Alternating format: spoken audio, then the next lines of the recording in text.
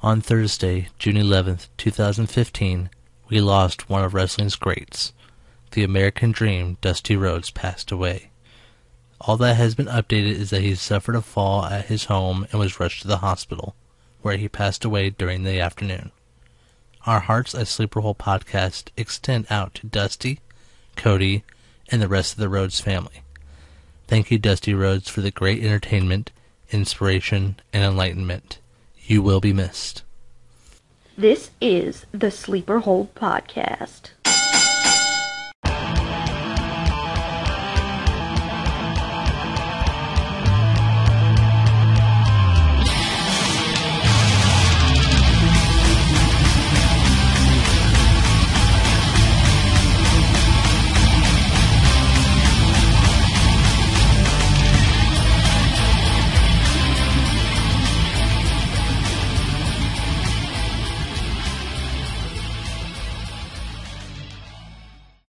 Welcome to the 6th episode of the Sleeper Hole Podcast, where there is no disqualification on the topics and falls count anywhere. We just witnessed the 2015 Money in the Bank pay-per-view, which I honestly felt was overall a disappointment. There was many screwed up parts that just, as a fan, made the show more and more frustrating. We don't know why Bray Wyatt came out of nowhere to screw over Roman Reigns from what I feel is something he deserved to win. Instead, we got someone who can't even pull off a great heel as the winner of the contract.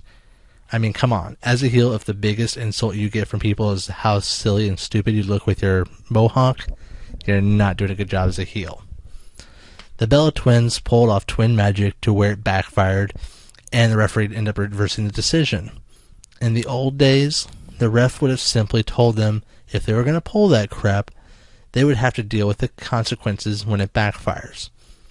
The IC title match, it was okay. The main event was a disappointing screw-up if I have ever seen one. Both contenders removed the belt, but Rollins was declared the winner, even though, if the roles were reversed, you can bet that there would be some discrepancy and Triple H would say they had to start over or something since both came down with the belt. Aside from that, the Tag Team Championship match was okay, the kickoff match was pretty neat, and the match of the night certainly belongs to Kevin Owens and John Cena. Now, I have made it clear in my blogs that I have a problem with the gimmick they gave to Owens. I actually got called out on this during Sunday's show by a local wrestler that I do respect. That, as a podcast business, I should be unbiased. I'm just going to put this out here now that I disagree with this. I may know the insides and outs of the business to some level, and I may try to stay neutral, especially when it comes to local talent. But above all, I am a fan when it comes to local or national professional wrestling. If I was to be unbiased, I would review a crappy show and be like, it was pretty good, instead of calling out the things that get the fans heated up or that I disagree with. With that said, I try to be neutral and fair at the start. But I do develop opinions of everything, whether it's the storyline, the talent, whatever, just like any other fan would.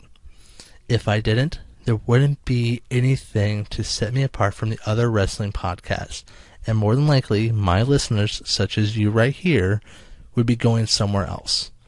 Besides, I state my opinions not just because I am a fan, but because I want exactly what happened on Sunday. I'm trying to get people to interact, to respond, and speak up on their opinions. I run my mouth so you can hear from me on the topics of the podcast. But at the same time, I am wanting to hear from you. You are the viewers and fans just as much as I am, and I want to know your thoughts and opinions. It's why I offer for you all to speak out, and also have it where replies can be posted on my blogs. Again, this isn't an attack on the person who inspired this little rant, but more of just showing why I respectfully disagree, while also encouraging the rest of you to comment on this as well. If you think I'm crazy for liking John Cena and disliking Kevin Owens, then say it. I want to hear from you. It's a big part of what SHP is all about. Alright, time to get back on track. We are at the 6th and final installment of our series titled The Eras. We have covered a lot so far, but in this one I have just 2 segments to discuss and rant about, so let's not waste any more time here and get right into grappling with our first topic, total nonstop action. When WCW went under, Jeff Jarrett was fishing with Jerry Jarrett and Bob Ryder while discussing the future of wrestling. They realized that now there was only one promotion that stood out, and that was the WWE. They felt that this was bad for the wrestling business as a whole, and something needed to be done. So the 3 founded TNA, Total Nonstop Action. Initially, they did not want to do weekly episodes on national TV, but instead prepared to do a series of pay-per-views. It did work for them, but they did eventually emerge as a weekly show on national TV to compete with WWE. TNA Impact would be aired on Fox Sports, and a new 6-sided wrestling ring would be displayed. So it wasn't the squared circle anymore for them, but the hexagon circle, or hex circle, I guess? With the dawn of weekly episodes, though, TNA would transition to what was the norm for current and former wrestling promotions on television, which was to have a 3-hour pay-per-view once a month. In 2005, TNA would move from Fox Sports to Spike TV. To assist them on their success, TNA even hired Hulk Hogan and Eric Bischoff to help with behind-the-scenes work. Now, eventually these 2 would be exposed to the cameras yet again. They would hire other well-respected names at the time, including Ric Flair, Rob Van Dam, Jeff Hardy. They would also eventually transition back to the 4-sided ring as they moved into a Monday night slot on Spike TV to compete with the WWE. In 2010, TNA was moved from Monday nights to Thursday nights and renamed TNA Thursdays, which eventually would just be called Impact Wrestling.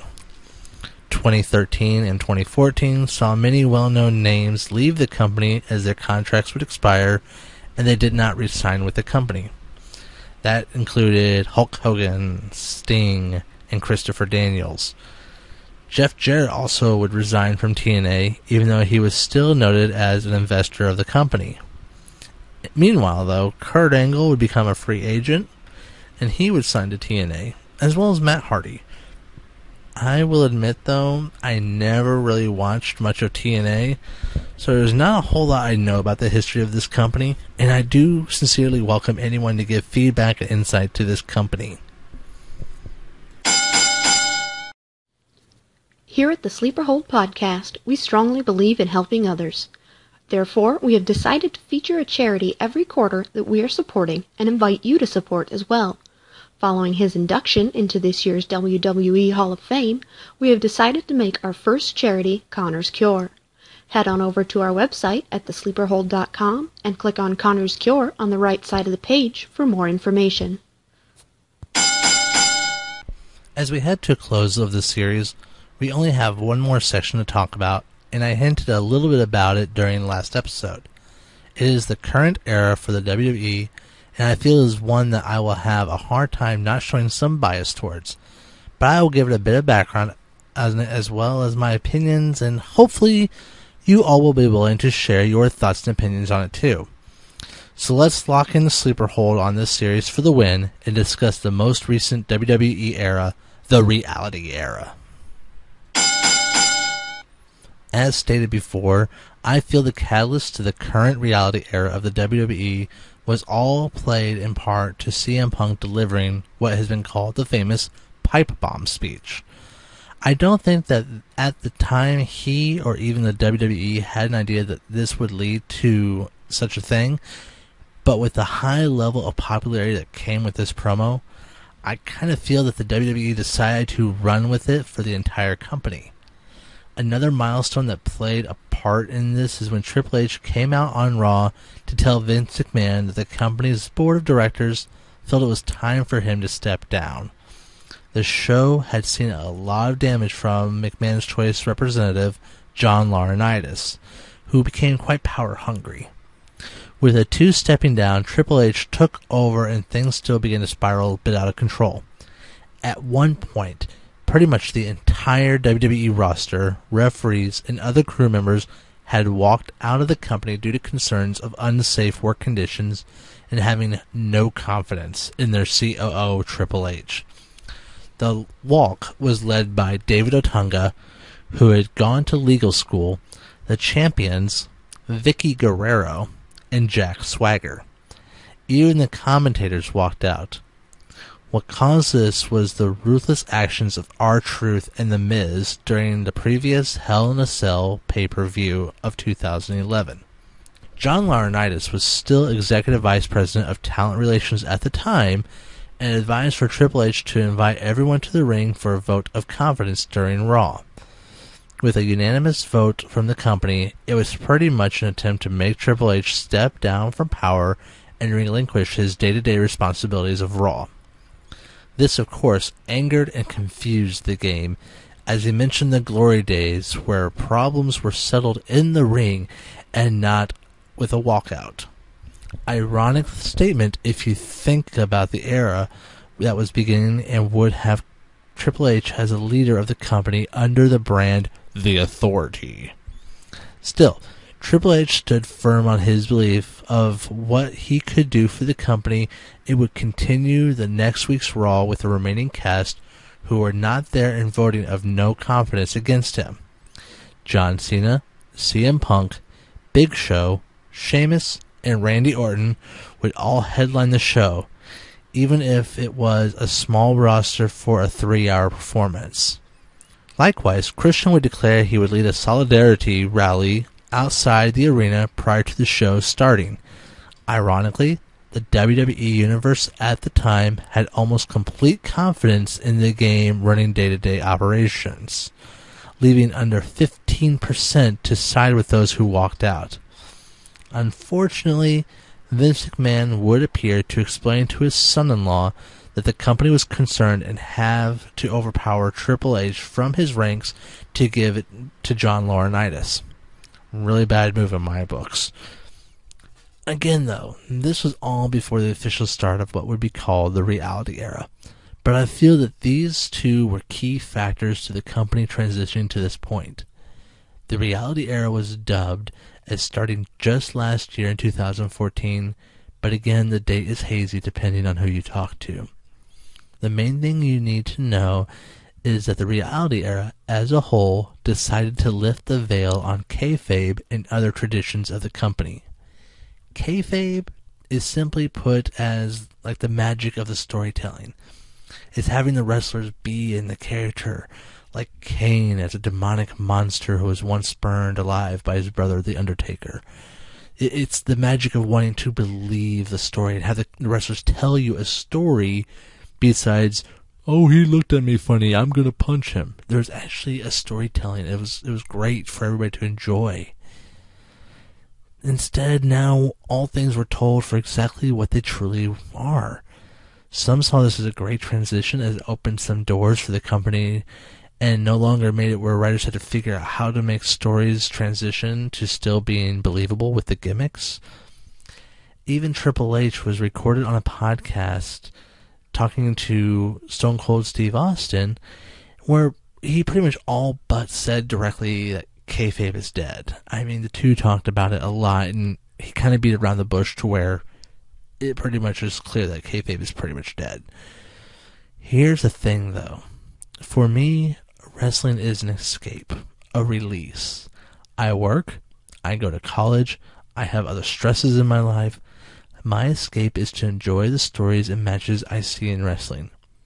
Yes, wrestling will always be dubbed as a male soap opera, despite the growth of many female fans.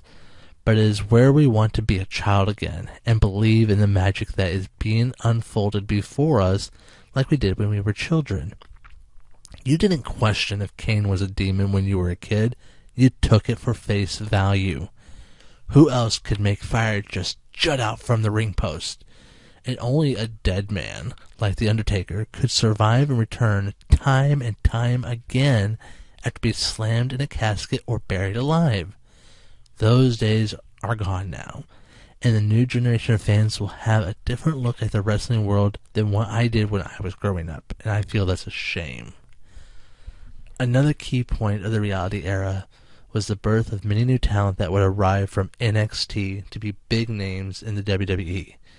Names like Bray Wyatt, Eric Rowan, Luke Harper, Cesaro, The Usos, Dean Ambrose, Seth Rollins, Roman Reigns, Paige, and Xavier Woods. Even now, more talent is transitioning from NXT to the WWE with their exciting and unbelievable moves.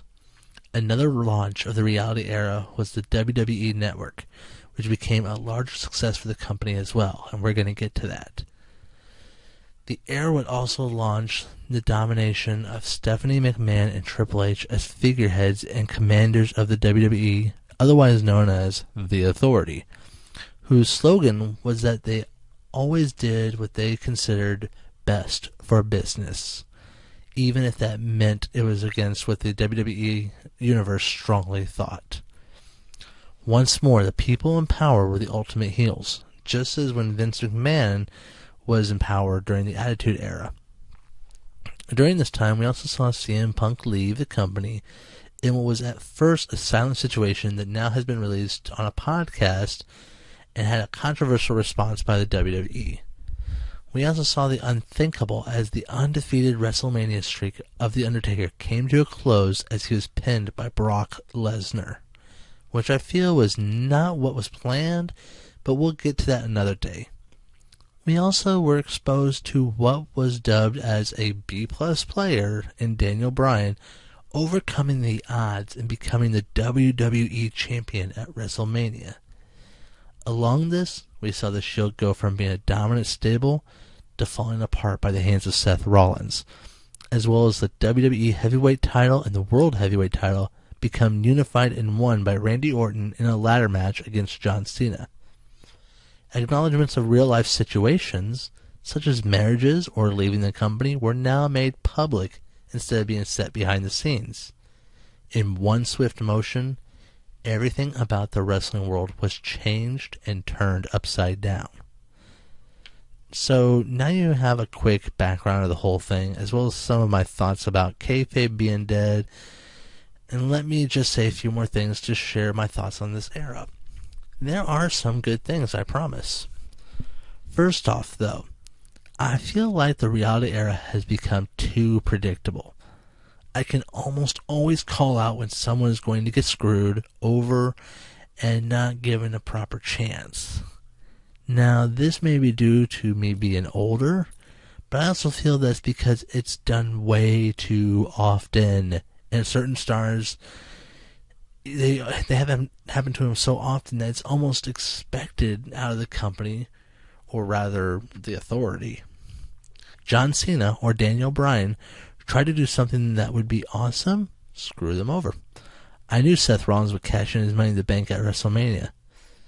Granted, there have been some surprises, such as Sting arriving to the WWE, but more often than not, things are predictable with very few plot twists.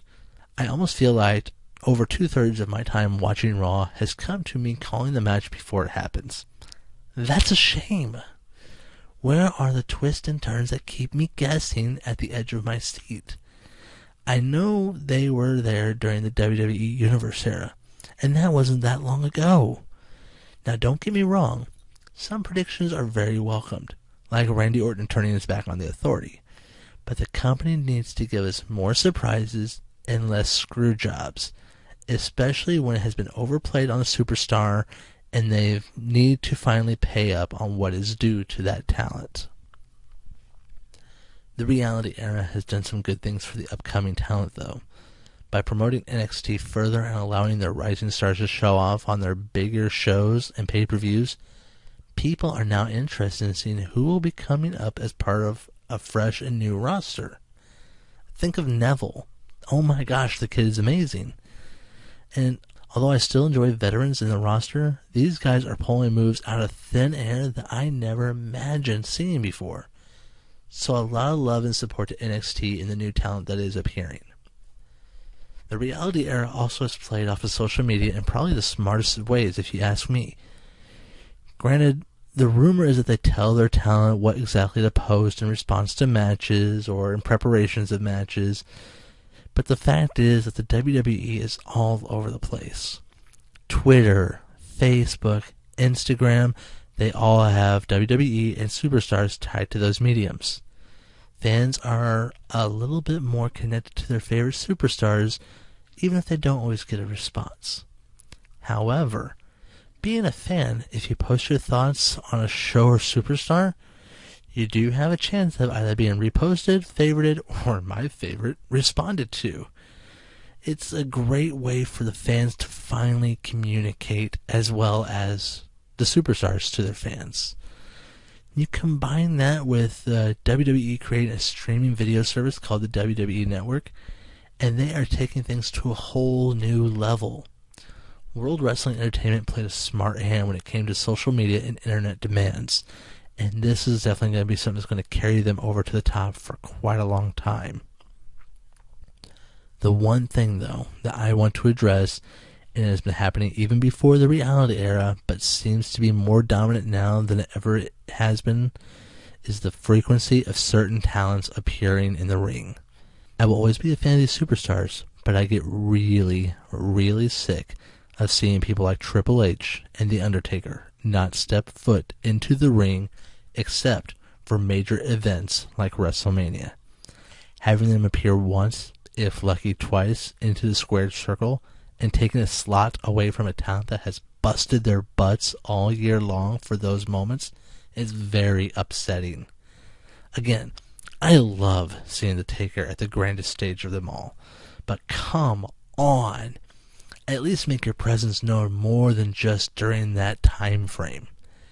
Triple H and now Sting need to make sure they don't follow this path and are part of more than just one show or two pay-per-views and weekly episodes, or it'll still be a burnout as well. I mean, they need to make sure they're frequent. If they're not, then what's the point of trying to be hyped up and care about them? I understand if you were to say, well, look at what Paul Heyman said about Brock Lesnar not always being around. It's like Christmas. You can't have Christmas all the time. I get that. But at the same token, if you are there to wrestle, show up and show up on a frequency. Build that fan base.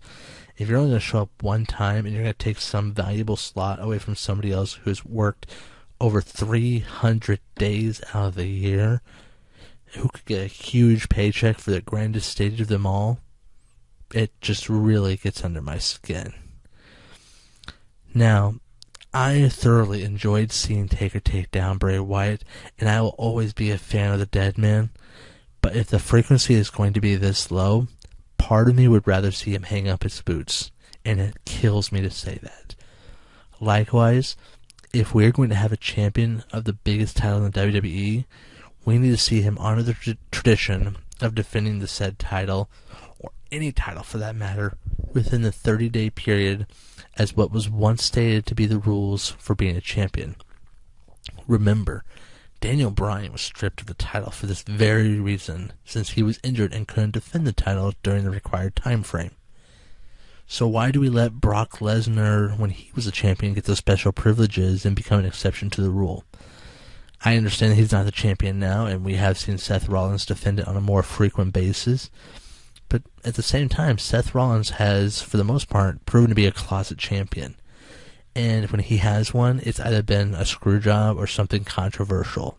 So I'm not going to even get into that right now. It's issues like this, though, that have made me feel that the belt has become a bit of a joke, and any respect that I could have for these talents is slowly starting to become thrown out the window. Now, granted, in regards to Brock Lesnar and Paul Heyman, Brock has still some good respect, but it has diminished for a while there, but it's starting to come back. And Paul Heyman, I got a lot of respect for the guy. He's one of the best managers I've seen. And, I mean, Paul Heyman even gave me a great drinking game. But we will get to that on a later episode, I promise. Well, that's it for our series, The Eras. In 2 weeks, I welcome my good friend Mickey Thomas to our show as we will discuss some comparisons of the WWE to the local independent feds like Mickey's Pinfall Wrestling Association. You won't want to miss this. See you in 2 weeks. Thank you for listening to the Sleeper Hold podcast. Don't forget to visit our website at thesleeperhold.com to comment on episodes, read our blog, for information about the quarterly charity, and more. See you in 2 weeks.